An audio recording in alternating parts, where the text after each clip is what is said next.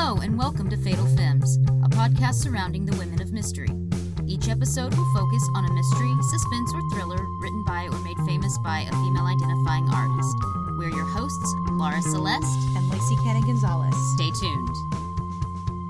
In this episode, we will look at the 1950 movie Woman on the Run, based on the short story Man on the Run by Sylvia Tate, directed by Norman Foster and starring Ann Sheridan and Dennis O'Keefe. To get us started, here is a synopsis. A woman searches for her husband who has run off after witnessing a mob hit. We want to caution you that this episode is full of spoilers. The murderer will be revealed through the course of this discussion, so if you care about that, go watch the movie and come back. We'll be waiting. Hey, happy 2019, everyone. I'm very excited today because I am here with my good friend Erica Long, host of the Magic Lantern podcast. Hi, everybody, and thanks for having me, Laura. I'm very excited for you to be on this. I've been wanting you to be a guest for a while, so yay! Thank you. I am sad to say that Lacey is not with us today because she has laryngitis. When I saw her, because she can't actually talk, I didn't think that her hand signals would add much to our discussion today. So she'll be back with us for our next episode. She will be missed in this one, definitely. Did she get a chance to watch the movie, or was she so sick that she couldn't get to it? She didn't really do much over this holiday. So no, she didn't get to watch it, unfortunately. But she has my DVD copy, so she can watch it. And also, as of this recording, you can stream this on Amazon Prime. Awesome, because there's also the YouTube version, because it fell into the public domain a long time ago, and so it looks terrible on YouTube. The opportunity to have a really nice looking version is great. So Lacey will have to go watch the movie and then listen to this episode. Yes. On our last episode, I said that we had a big announcement, and I am very happy to announce that for my birthday present, Lacey and I will be attending the Film Noir Festival in San Francisco at the end of the month. And I'm so excited. I'm so jealous. I actually found out about the festival because of you and Cole. We attend the abbreviated version here in Austin every year. We do. That's Noir City, the Austin version. It plays all over the country. So we also have the very distinct pleasure. Now you're going to get to be able to do this as well, which is to hang out with Eddie Muller, the czar of noir, the man who is the president of the Noir City Foundation, who makes all of this possible. All of this viewing comes from all of his work. So you get to see him, you get to ask questions, you get to hang out, give him a hug. He is a prince among men.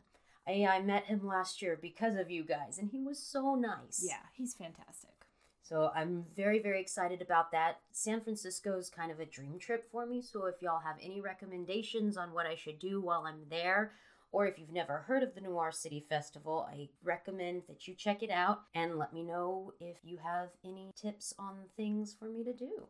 And one thing I would definitely recommend is check out one of the special features on the Flickr Alley version of Woman on the Run, because they go through the different locations, many of which are still there today. So you can see a lot of this cool stuff. That is one thing that I love to do on trips, is find locations from films and TV shows that I love and go see them. Erica, again, thank you for being with us, and tell us a little bit about yourself and about the Magic Lantern. Absolutely. So I am Erica Long, and I am one of the hosts, along with my husband, Cole Rolane, of the Magic Lantern podcast. We're also a film podcast. And, well, I say also, you cover films and books and many other things, so I don't mean to pigeonhole you guys. But you're a film lover, as am I. And that's the place that we started our podcast. We talk about the films we love and the things we love about them. We cover all sorts of genres, from art house to French New Wave to trash to whatever. There's something for everybody, hopefully. Yeah, there's so many movies that I've seen or heard about because of Cole and Erica that never would have come on my radar in any way. They also do a monthly film screening, and I go to as many of those as I can, and I've seen some really amazing things and some really bizarre things and some things that you said trash, but trash in a good way. Well, I don't think there's a negative connotation to trash personally, but yeah, some crazy, perverse, weirdo, gonzo made for $20 who knows, whatever. We're going to show all of those things. And I'm so glad you mentioned our movie night. That is another reason why we do what we do, is to get people excited about something that you might not have heard about before. Exactly why you do your show too. Thank you for all of that, and thank you for recommending this to me. Back when I first started talking about this podcast a year and a half ago, it seems like it's been forever now, this was one that you said, check it out. Yes. And it took me a little while. I think the first time I watched it was just a few months ago, and it was one of those kind of crappy versions of it. But it just really struck me, this character and how focused on this woman and her story this movie is, that I knew that it was one that we had to cover at some point. And then as a Christmas present to myself, I bought the Blu-ray version with all the special features and the beautiful quality and everything. So thank you. My pleasure. So how did you first hear about this movie, or why did you decide to watch it? Like you, I am a gigantic film noir fan, and that came directly from my mom, really. My mom is the biggest movie lover that I know outside of my husband, and so from a very young age, she taught me everything she knew. We watched everything in the world, and film noir is one of those things that appeals to me for a number of different reasons. I like darkness. I want to explore the back alleys. I love that period in time.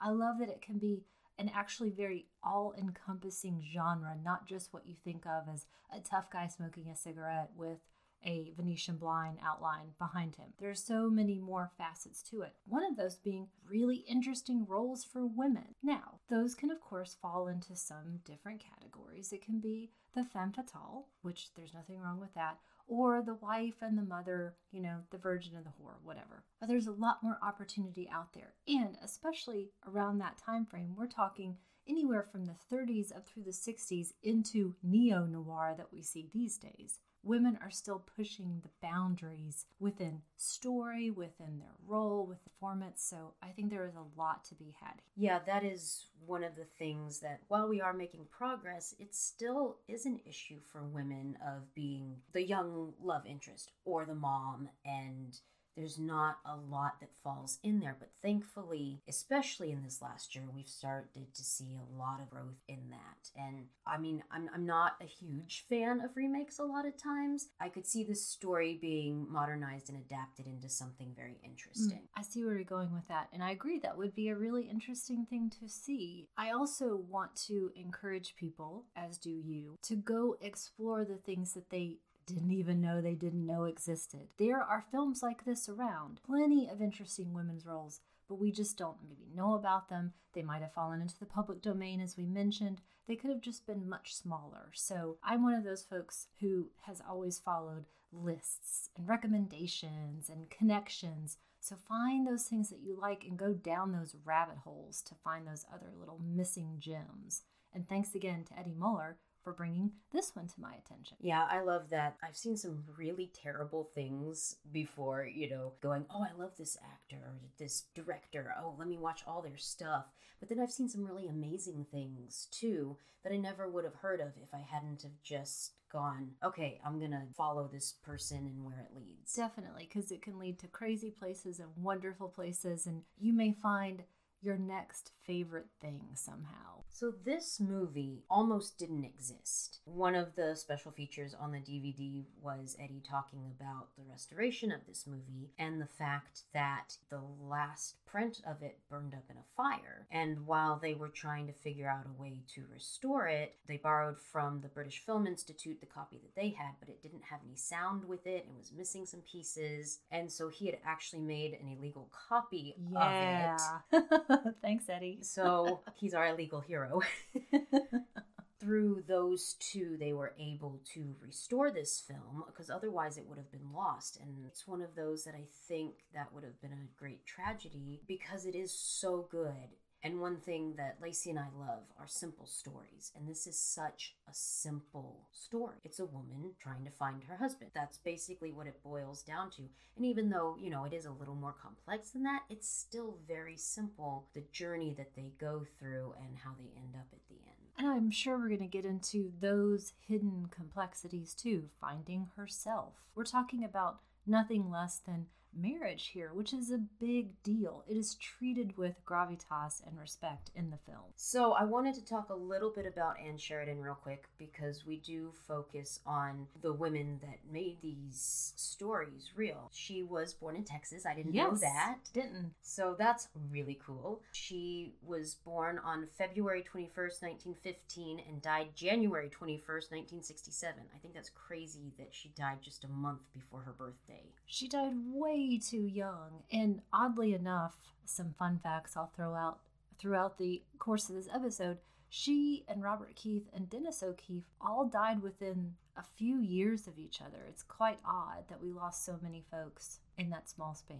Wow. It's always strange to me how things like that seem to It does, yeah. Now, were you an Anne Sheridan fan before this film? I haven't seen many of her movies. I have seen her in The Man Who Came to Dinner, which was a screening that y'all did. I was familiar with the play, but I hadn't seen the movie before you showed it to me. When I was looking through her list of films, nothing rang a bell. So I might have seen something, like on Years Turner ago, Classic Movies, sure. but nothing's sticking out to me.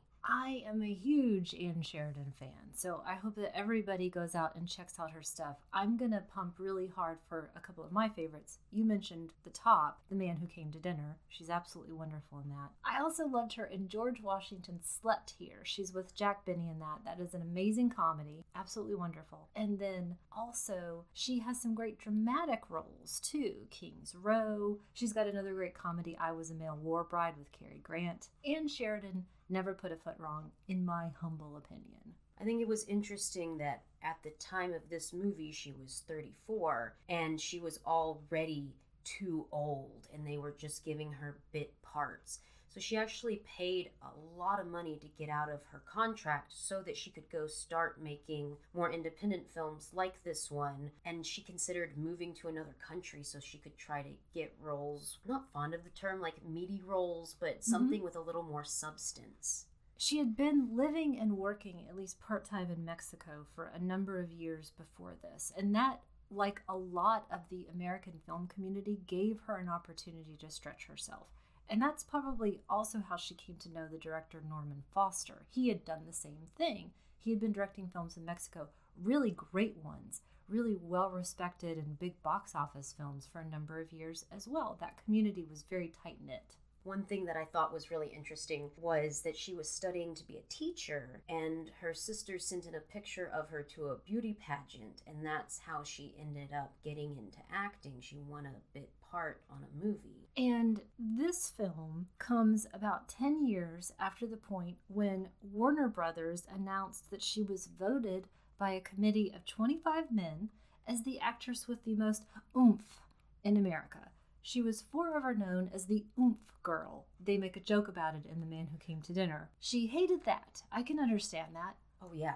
It also allowed her some cachet, sadly enough. But I think that for a long time, she was more seen for her very prominent physical beauty. There's no denying she was a beautiful, beautiful woman, and less for her talent, though she was still given some really excellent parts. You mentioned, though, that age, that being such a big deal. I think that is the best part of her in this film. She looks her age, and I don't mean that in any sort of negative or positive way. She simply looks like a normal human being who has aged to that point. We can see some lines in her face, especially in that black and white photography. I love that. This becomes a more believable person in this role. She looks slightly more weary, or she's able to portray that. I'm assuming that's what she was feeling at the time, too. This was a difficult process. And she absolutely rose to the occasion. She was brought on as an uncredited co-producer. She put her money into this. She was absolutely instrumental in hiring a number of the other cast members, especially in smaller parts, and the crew. In addition to starring in this, she also was a producer, which at that time, not a lot of women got to do. Absolutely. I was trying to look up some statistics, and the Producers Guild as we know it now didn't really come into being formally until 1962. So there isn't a lot out there, but I couldn't locate any other prominent examples of credited or uncredited women producers. There was a little bit more in the directing side. From the 1890s to the 1940s, under 50 films around the world were directed by women. That's total. It's more like about 25. What was that time period? 1890s to the 1940s. Right. Jeez. So it's a very, very small number. We can find some different ways to look at that because there were shorter films made by women. Mabel Normand was one of those. Then, from the 1950s to the 1960s, it was only 17 films. So those opportunities had gone down, and part of that was the advent of sound because movies just became a huge business. So women were forced out of directing and producing roles. But then, just like with film noir, the rise of the independent studio, the independent distributor came about. And that is, in this instance, Fidelity Pictures. And so that's how she got that opportunity. She did so much work with Norman Foster. It was just a given. Now, I know you have a background in theater. Do you have much of a background in film work? I do. I do and I don't. I briefly went to film school because for the majority of my life, my younger years, I thought that I wanted to be a director. And so I chased that, started with theater first. I got into film. I realized that that really wasn't my dream anymore. So I changed over. So really, I am definitely a film lover more than anything else. But you were able to see through film school kind of what that world is like. And Definitely, yeah. Now, not to continue to bring the room down, I mean to give you a big bright spot of somebody to go check out if you didn't know about her already. And that is the actress turned director, continued to be an actress, Ida Lupino. She is a huge exception during this period. She is one of those people making one of or many of those 17 films during that period. Especially the great film noir, The Hitchhiker. Which is one that we will be covering later in this year. She also directed one of my sister's favorite films, The Trouble with Angels, starring Hayley Mills. Yes, very fun. Very fun. She was wonderful. Go check out all of her acting work and then find all of these films that she directed that you probably didn't know she had directed. And quite a few of them are on Amazon Prime right now. I'm sure the quality isn't great, but it is a way to at least be able to see these. I know a lot of them are in my lineup of things to watch. Great. Let's actually get into the movie. We open, it's a dark night, and there are two people in a car talking. It starts off with a bang. Our murder is right off the bat. Danny Boy, who we don't get to see, kills... That's do you know Joe. his name? Yeah, that's Okay. Joe Gordon, played by Tom Dillon. He is telling Danny Boy that he knows that he stole this money. He'll happily split it with him. Give him 15 of the 20,000 and Danny Boy can take 5. To which Danny Boy doesn't seem too happy about this arrangement and proceeds to shoot him. The larger picture is that Joe was set to testify against the mob. So this is just getting a witness out of the way. So it really doesn't have much to do with the money. No, I don't think so. Okay. I mean, yes, in terms of them being mobsters, for sure. But yeah, I think it's a little bit less about that and more about, I've got a paid contract to do this, so... Oh, yeah. okay. Yeah, this is saving me from something else. A convenient getting a person out of the way. This character kind of gets two birds with one stone, so Yeah. to speak. Now, he's going to try to get another one because we see in this amazing San Francisco backdrop, actually this first part was Los Angeles, doubling for San Francisco, but our film takes place in San Francisco. We see a man walking his dog very late at night. He becomes an unfortunate witness to this murder. The shooter sees him, and most importantly, Frank, who is the man walking the dog, sees the shooter. So he can identify this guy. He tells the police he can identify him. One thing that I really love is the killer takes a shot at him, but shoots his shadow. Yeah. I think that is such a cool concept. I haven't really seen that used in anything else before. So if he had have actually been standing there, he would have hit him. Yeah, it's the only thing that saved him was the shadow. And we have to talk about the dog, because this is a wonderful dog. This is Rembrandt. He was played by 5 different dogs, all of whom had some special trick or thing that they were able to do. But yeah, this is an awesome dog movie too. And spoiler alert, nothing happens to the dog. No, the dog's totally fine. This is a very safe dog, other than he doesn't get his dinner. And that's Right. sad for him. But he saves the day a couple of times here. And he can walk himself by carrying his leash in his mouth. Yeah. So they are talking to Frank, They ask about if he's married. He says, married in a way. Yeah, so we know already, before we even meet Eleanor, his wife, we're thinking things are not great, clearly. We're predisposed to probably not like her because of the way that he acts. And we're predisposed, at least to my mind, to not really like him that much if he is talking this way about his marriage.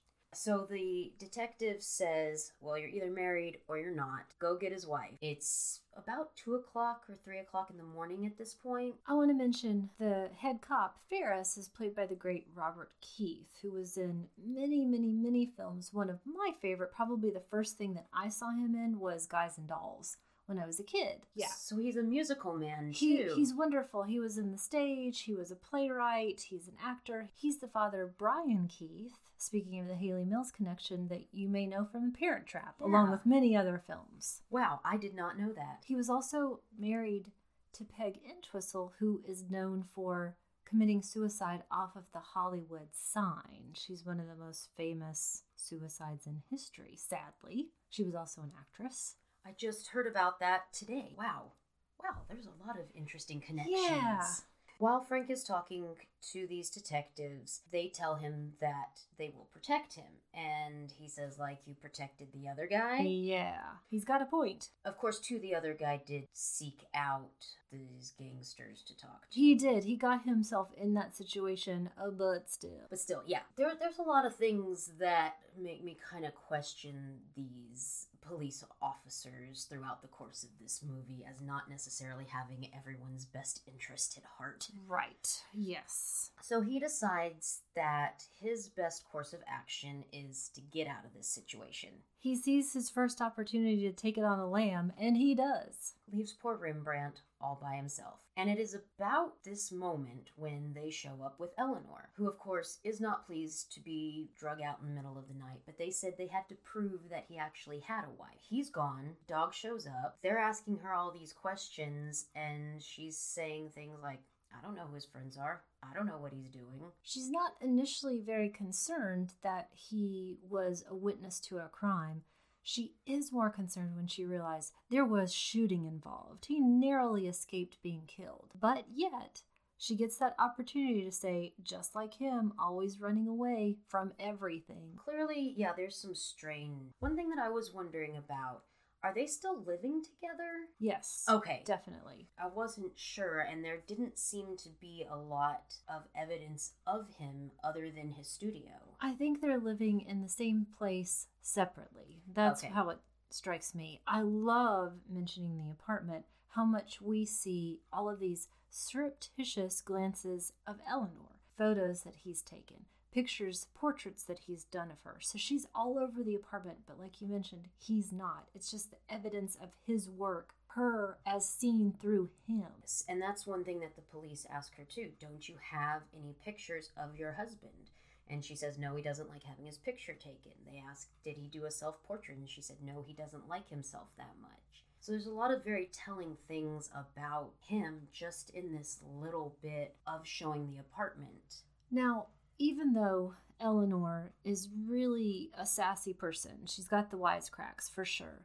It could also just be me giving the script a little bit more credit, but I don't think that this is treated like a joke throughout. It's reflected in other people that they see that this is a sad state of affairs. This isn't something we aspire to. It's not treated as, oh, haha, their marriage is in trouble. It's not the Bickersons, thankfully, because I am a person who absolutely hates to see negative portrayals of marriage played for fun or wisecracks. I think that's lazy and crappy. While she's talking about his art and how they got married, you get the sense that she's not a sentimental person at all, which is an interesting portrayal because, you know, it's always women and their sentiment and how romantic they are, and you don't get that from her, but you get that there was love and caring between them. I've never been married, but everybody that I know that has talks about, you know, there's ups and downs, and I mean, just cohabitating with any person is gonna have its own issues. Marriage is difficult. I'm not gonna lie to you. I am married. I can tell you that it is difficult. It's hard living with someone day after day, and difficult things happen to you, You do things that aren't so great all the time. You're not always your best self. I think at this point in their marriage, Eleanor has allowed that she isn't continuing to be her best self. I don't mean that in some sort of rah-rah Oprah sort of way. It's just that she's fallen into a pattern and has not taken care of this thing that she helped to create. I can also at the same time, because she does this work for me, I can understand where she's coming from. She talks about all the moves that they have. She talks about, through the course of the film, his stubbornness, that there are times when he could have succeeded making money for them, but he didn't. It would have been a terrible compromise for him. He's not there to tell us. We, again, have to see him reflected by what she tells us. So, is he some sort of great artiste with high sensibilities? Is he somewhere in between? A man and that person? Is he trying to do the best that he can in the way that makes sense to him, truly what he believes in? They're just two people who have probably gotten off track. I also really like, she is our titular woman on the run, changed from man on the run. It was a really interesting choice to do that. And it's a little bit against her will. She's angry with him that he's taken off. And that's for a number of reasons. We'll learn throughout the film exactly why. But she doesn't really want to have to go after him. He's put her in a position that she doesn't want to be in. But like you said earlier, when she finds out that he was shot at, you see it on her face, you Yes. hear it in her voice, that this is a big deal, and she understands how serious it is. Yeah. And so when he calls to ask her for something, and she hears the police say that they're tracing the call, she tells him, you better hang up, the police are tracing this call. So she helps him get away. Yeah, I think she also understands how serious this is, as he did, that they probably aren't the best people to protect him. Maybe he does just need to get away. Not necessarily get away from me, but just get away for his own safety. And that was one of the things when I was reading about this. So many of the descriptions or things was talking about how he's running away from her. Yeah. And I never got that at all. I didn't either. I think that the director does a great job of communicating those things. I mentioned all of these portraits that we see of her all throughout, the way that they're living, the choices that he does make. We get that opposite side with the police treating her with disdain, that this is the wife, this is no wife that I want. You call yourself a wife, all of this stuff. And again, it's to her and the script and the director to show us how they got to that point. But I totally agree. I think it's lazy to say he is trying to get away from her. It's all trying to get back to her. There's a line that the police have that I made a note of when I was watching it, where they say, no wonder so many men are bachelors. But I love it because it's contrasted later by the bartender who said that he realized that Frank wouldn't be an easy person to live with. Absolutely. I love that moment. That is so wonderful. It's a multi-dimensional story in that respect. So she's been questioned by the police. They've searched the apartment. They've talked a lot about his art and the different periods they've gone through. He's never put his art out there. As an artist and somebody who knows a lot of artists, I know that feeling of insecurity, of putting yourself out there, but I also know watching somebody that you know could be great and being frustrated about them not doing something. So there's a lot there to unpack from both of those characters. The newspapermen show up because, of course, this is big news, and they're all sent away saying that they're not going to get any information. They want to keep him as quiet as possible so that they can try to keep him alive, which something they do later kind of contrasts. And we are introduced first to Leggett. Yes. Now, the cops know him by name, by sight. He's Leggett the newspaper man, and he is asking right away about the witness and the wife. Also, they're not giving this information up, but of course, he's not going to go away that easily. And that is Dennis O'Keefe, you mentioned before. He had made that transition from more of light leading man roles, because he's a handsome guy and super talented, into this more hard-boiled tough guy. This is what film noir gives you the option to do, like the great Dan Duryea as well. Eleanor decides that she is going to go find her husband, and there's police everywhere.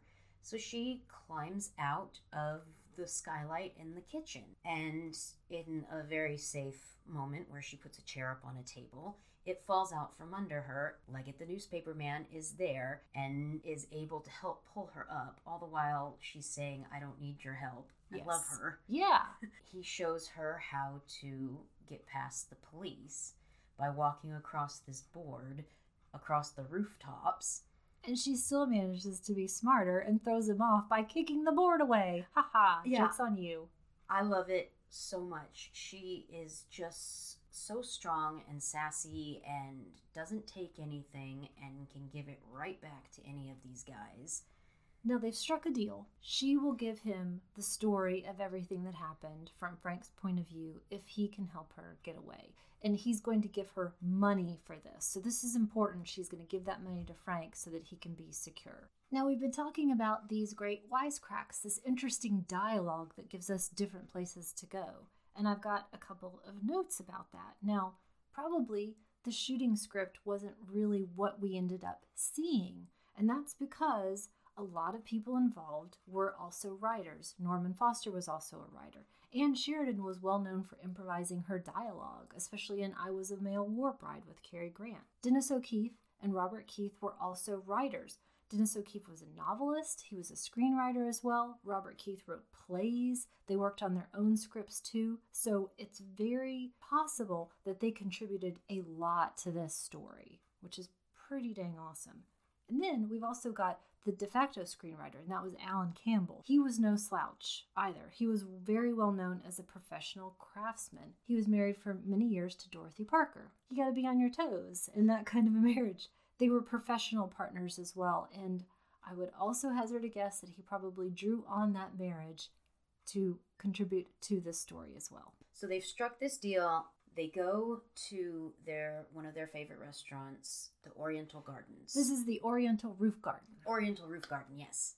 Yeah, a really interesting club, and I want to mention two of the people that we meet here, and that's Sammy and Susie. Sammy was played by Victor Sen Young, and Susie was played by Reiko Sato, who actually was discovered by Anne Sheridan. I love their characters. They're very talented. You can see from the dance sequences that they're doing. And she has to be classically trained because the warm-ups that she's doing are just amazing. She was a well-known dancer at the time. She went on to be in other films. And Victor Sen Young had been an actor for a very long time, too. I really like that there's this mix of a mockery of these Asian stereotypes, especially in the makeup that we first see that Sammy has on, plus the more modern vaudeville elements to it. But then, the best part, his totally modern American slang. Yes, that was one thing that I did appreciate with this movie, is that they had real characters and weren't trying to make a caricature of anyone. They're constantly upending our expectations. It's really cool that way. And so we find out that this is a place that they go to often. They are trying to get a message to Eleanor. They bring it over in the menu. She just isn't getting it. I disagree with you. Okay. Yeah, Sammy knows that this is important information that he is giving to Eleanor that nobody else should hear about. This is that a letter is going to be waiting for you in the morning at the department store where Frank works. He doesn't need Leggett seeing it. She sees this as well, so she sees what he's doing and doesn't draw any attention to it. Leggett's a smart guy, though. He does see it, so he gets a moment after she leaves that he knows the same information that she does. This is all while we're having this interesting verbal sparring of theirs. They're not falling in love in the middle of this. He is trying to soften her up, for sure, but she's not having it. In this conversation, he says that he's going to try to buy her off, and then if that doesn't work, then he's going to try to win her. And she says, well, that's reverse of what it usually is. And he said, well, would it work? And she goes, no, you better try to buy me off. Yeah. He does tell her right away that she's attractive, and she is. So we sense that we know what he's after, but we're going to find out a little bit differently later on. And so she goes home for the night, walks up the front door because she said she wants to give them something to think about. The police are waiting in her apartment for her. Ferris is there. There's that beautiful hallway shot. Oh my gosh, with that amazing glass and window. really, really interesting. And he tells her some really important information that she also didn't know. This is a big deal. Frank has a really bad heart. He is very sick. He's in danger not just from the mob. She tells them when they're first searching the apartment that he just likes to take tablets and different things. She doesn't know that they're actually for something. So she's shaken because this is big information that her husband has kept from her. Absolutely. I want to stop here for just a second and talk about the cinematographer. This was Hal Moore. We mentioned that amazing hallway shot. He was born and raised in San Francisco, so he knew the terrain for sure. He is, among other things, the creator of the lens that achieved deep focus. That's when you can see things in the fore, in the middle, and the background in the same definite focus. Pretty amazing innovation. And then if you're paying attention as you watch this, it's easy not to if you're watching a YouTube version, for example, is how much he was able to blend studio footage, location shooting, soundstage work all into one image that is practically seamless. So we don't know that we're looking at different landscapes at the same time. We don't know that the people in the background are actually just a rear projection. It's pretty astounding stuff, especially the car scenes. So pay attention to that the next time you watch it. Can't even imagine inventing a lens. What you have to know and how smart you have to be to do something like that. That's amazing. Yes, okay. The next day she goes out and is on the search again. We get to see a lot of really amazing shots of the city in this day. And this is when we go back to kind of this being a simple story.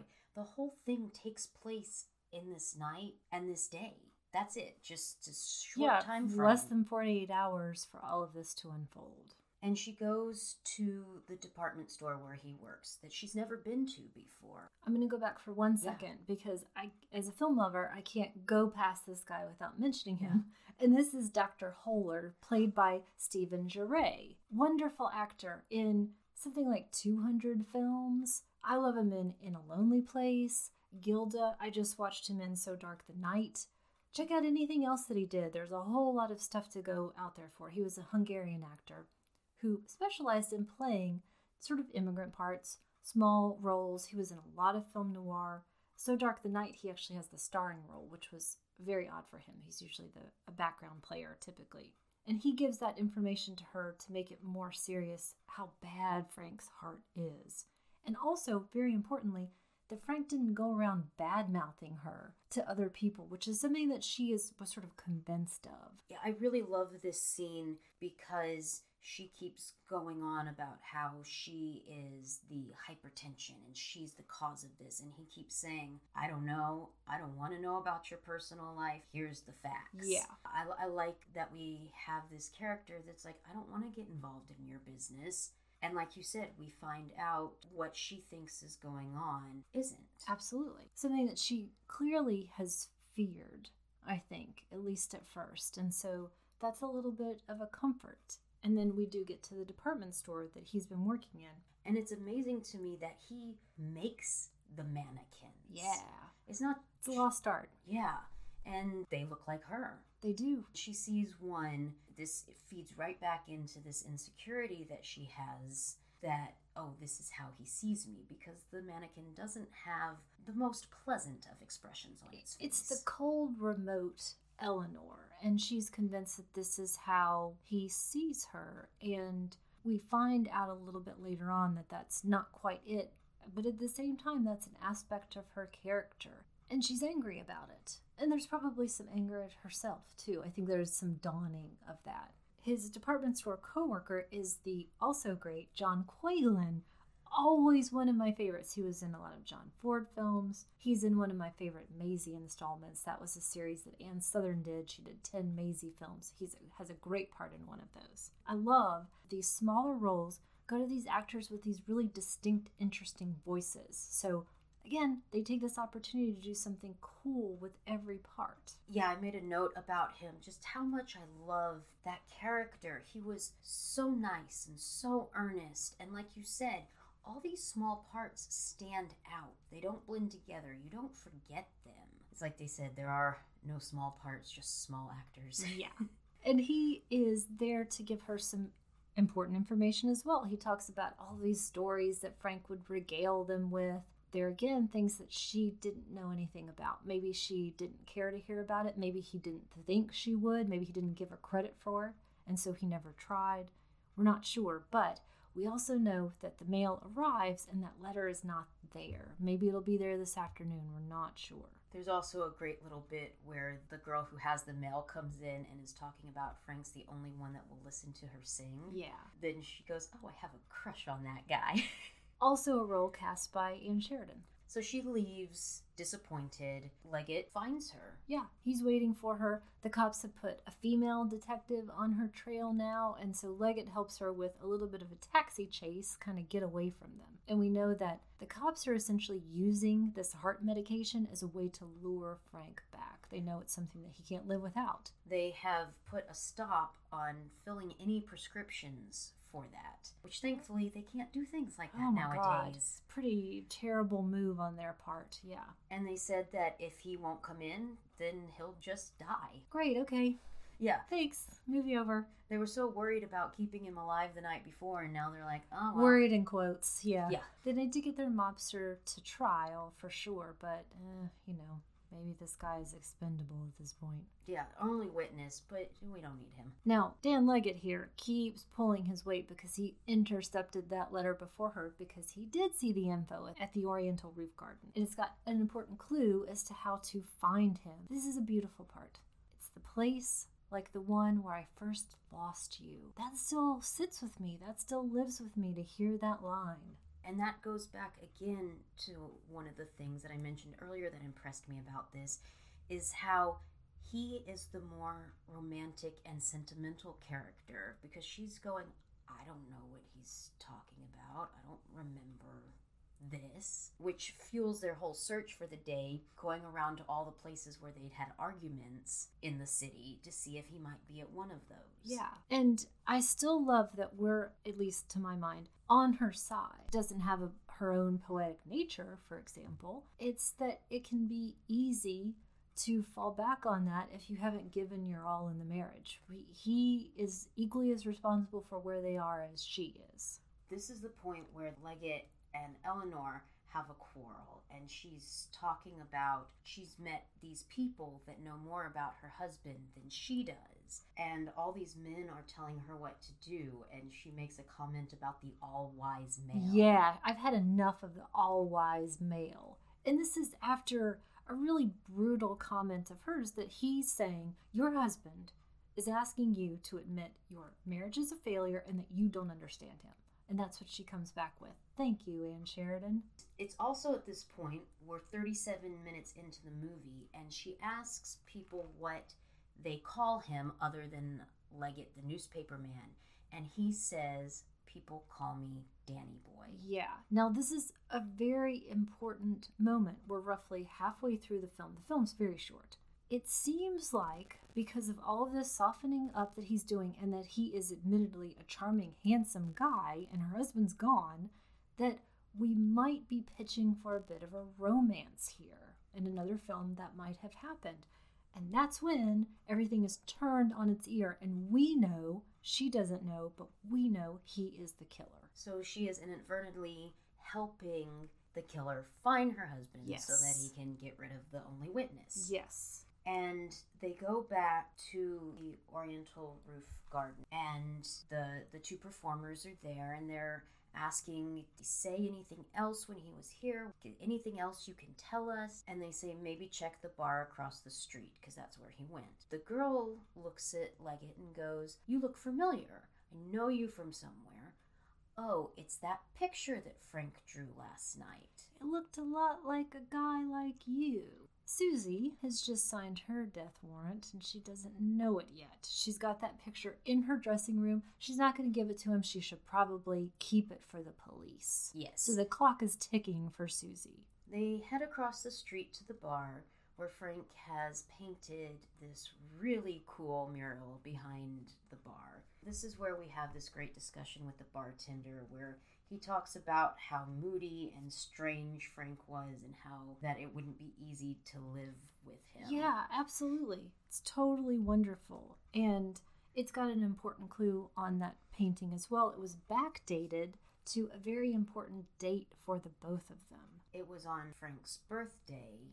I don't know, did they say exactly how many years? I think it was before? 1947, I Okay. believe, which would have been about 3 years. So, talking about how he painted himself alone in the picture. And he talks about how warmly Frank talks about her. If he had seen the look on her face that the bartender was seeing now, that he would have painted her in the picture with him. Yeah, and it gives her the sense that Frank does still love her. They're not so far apart that they can't get back together. Which I think gives her the hope then. Sometimes giving you hope awakens in you your own hope. Mm-hmm. That doesn't make any sense. I'm but- following you. Okay. Probably other people too will too, even if it didn't make complete verbal sense. And so she's starting to realize that things might not be as bad between them as what she had been thinking they Yeah. were. So we've got to keep looking. We've got to find Frank. This is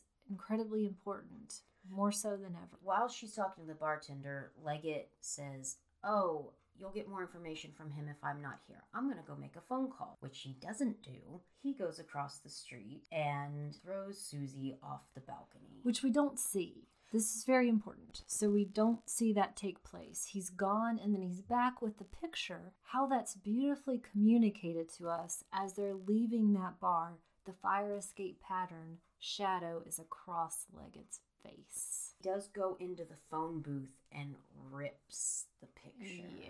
Yeah, there's so many just beautiful shots in this of things like that show so much, and there's so much emotion in them because you know what it means without having to show her death or anything like that. And a clue that they did get from the bartender was that Frank was asking when the resale shops opened the next morning. So they know that he's going to go try to change his clothes so that they can't identify him by his very unique, I'm using air quotes, trench coat and hat that every other man in the city wears.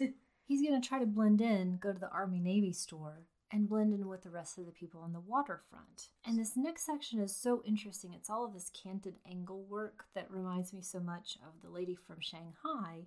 And that's not an accident because both Norman Foster and Ross Elliott, who plays Frank, were protégés of Orson Welles. Norman Foster trained with Orson Welles. He directed a lot of Journey into Fear, pretty important. And then Ross Elliott got his start in the War of the Worlds broadcast with the Mercury Theater Company. Yeah, that's some big stuff there. Yeah. They finally locate the store where he traded in his clothes and he got a cap and a peacoat, which everybody else near Fisherman's Wharf also wears. Yes. So we're getting close to the end of the day. They keep coming up with these dead ends, and she decides to go home. Her tail is finally caught up to her. Yeah, they just can't locate him at the waterfront. So she's going to need to keep going somehow. So she does a bit of a fake out with Ferris because Ferris has grown attached to Rembrandt the dog. How could you not? Yeah.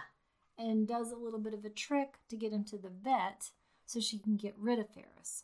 Pick up Leggett again, back to the department store. I love that we see more of those mannequins. There's the weary, bitter, cynical Eleanor.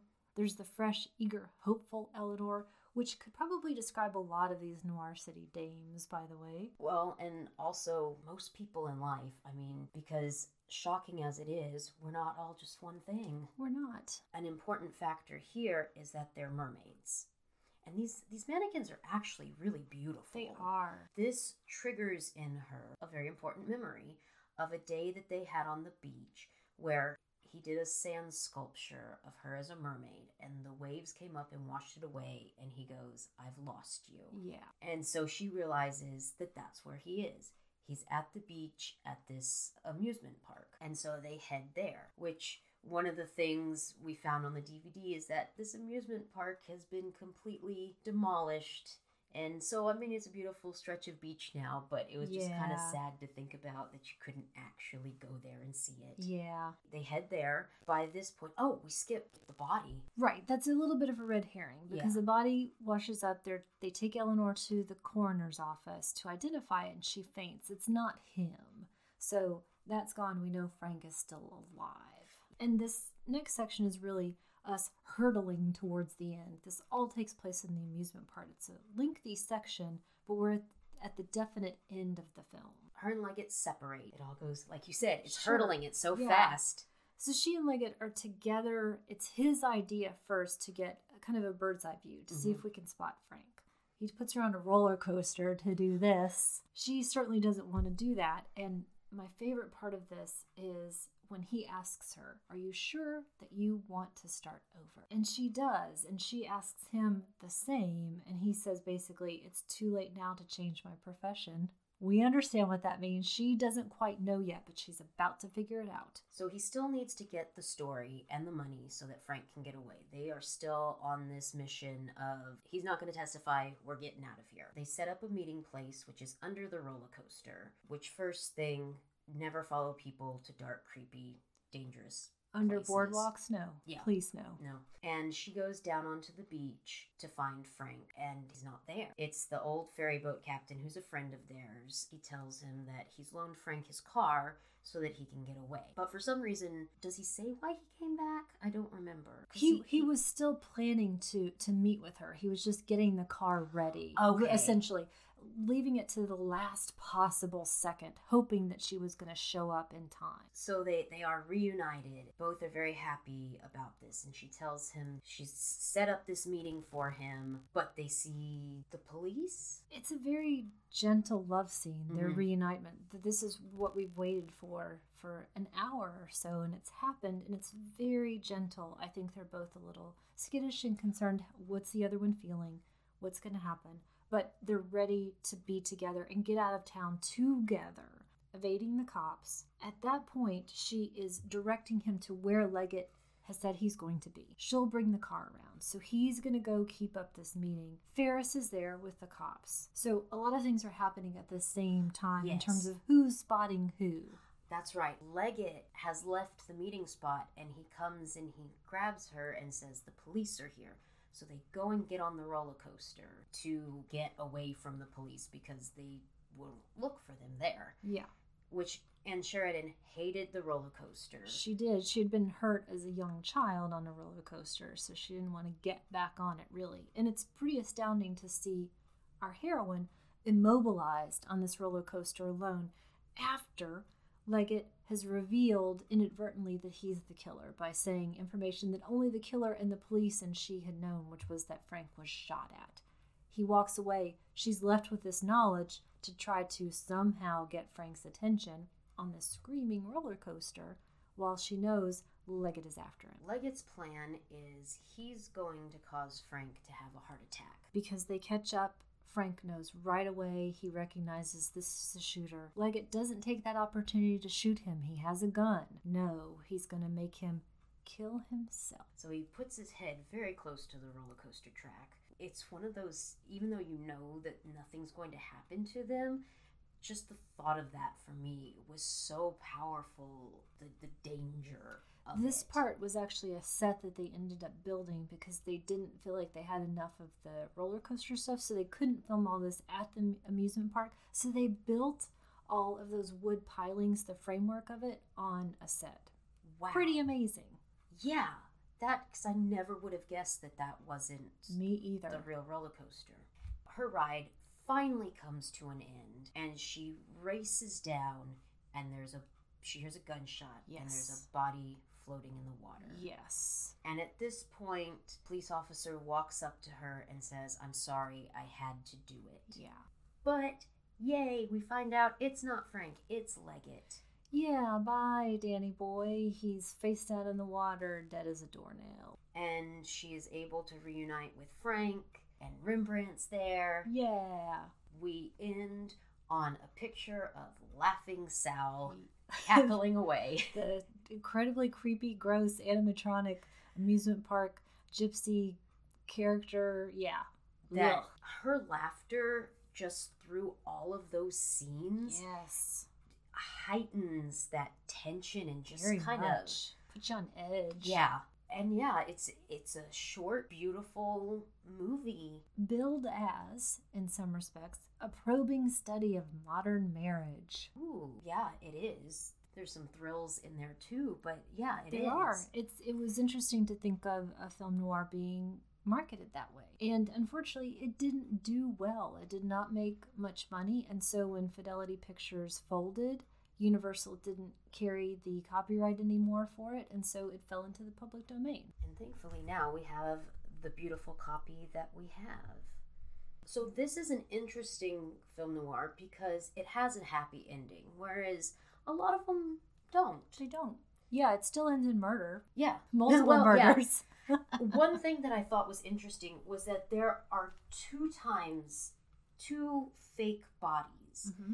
There's twice that she thinks that Frank is dead. Yes. Twice in one day to think that somebody you love has been killed. That's a lot. Yeah, at 2 very important points. One, when she's just found him again.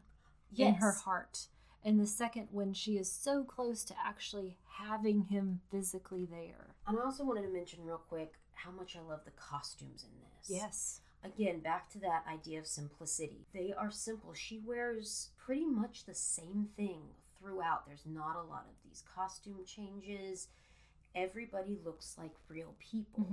Because there seems to be such an obsession in modern movies of everybody looking perfect all the time and having all these different outfits. And I just loved this and the coat that she wears and how all the police look like they're actually working people and the throwing them off with the coat and the hat that all of the sailors and seamen wear.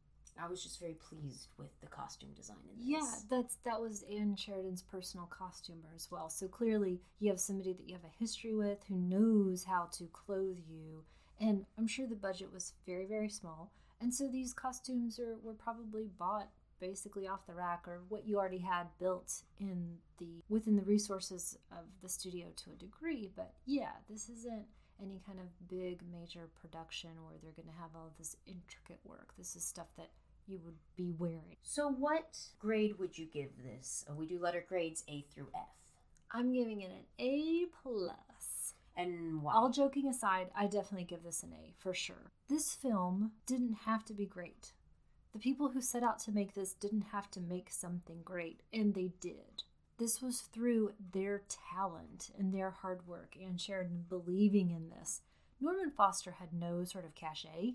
He still doesn't. The writers would do some of their better work later on, even. We've got people who weren't huge stars like Dennis O'Keefe and Robert Keith, but who were to be relied upon to do great work. It's refreshing in a film noir, which is a genre that can be often known for predatory relationships and one-sided love affairs or sexual obsession, to have a story about a rediscovery of affection and love that's been ground into indifference and resentment and comes back from it. It's amazing to think about all of the work that Ann Sheridan did. We talked about how she was a de facto co-producer on this who did not get credit for it. It's at a time when that was not common, and it represents her trying to take control of her career in a new phase in her life. The rest of the cast and crew did amazing work. We talked about Hal Moore. Boris Levin, the art director, would do things like The Sound of Music and The Andromeda Strain. Does characteristic amazing work here too. I agree with everything that you've said, and I would also give this movie an A. There's so many things about it that didn't have to be good, but are. When making an independent film, you always have so many issues and things to work with and lack of money, and they were able to make something very, very good, despite the fact that, especially at that time, making an independent film would have been even more difficult than it is nowadays, and they still made something wonderful. They made a superior film noir, and it was all but lost. Not because of the quality of it, because of these other factors, and maybe the world wasn't quite ready for it, or it didn't have the same distribution means that something else would. But we now have the opportunity to come back to it and celebrate it. Does this movie pass the Bechdel test? If we're talking about it in the strictest possible terms, I don't think it does. But you can't have a film about a woman trying to find her husband in order to protect him and help him with this complicated relationship that they have. I don't think it could still pass the test, because he still is this character living through her, reflected through her.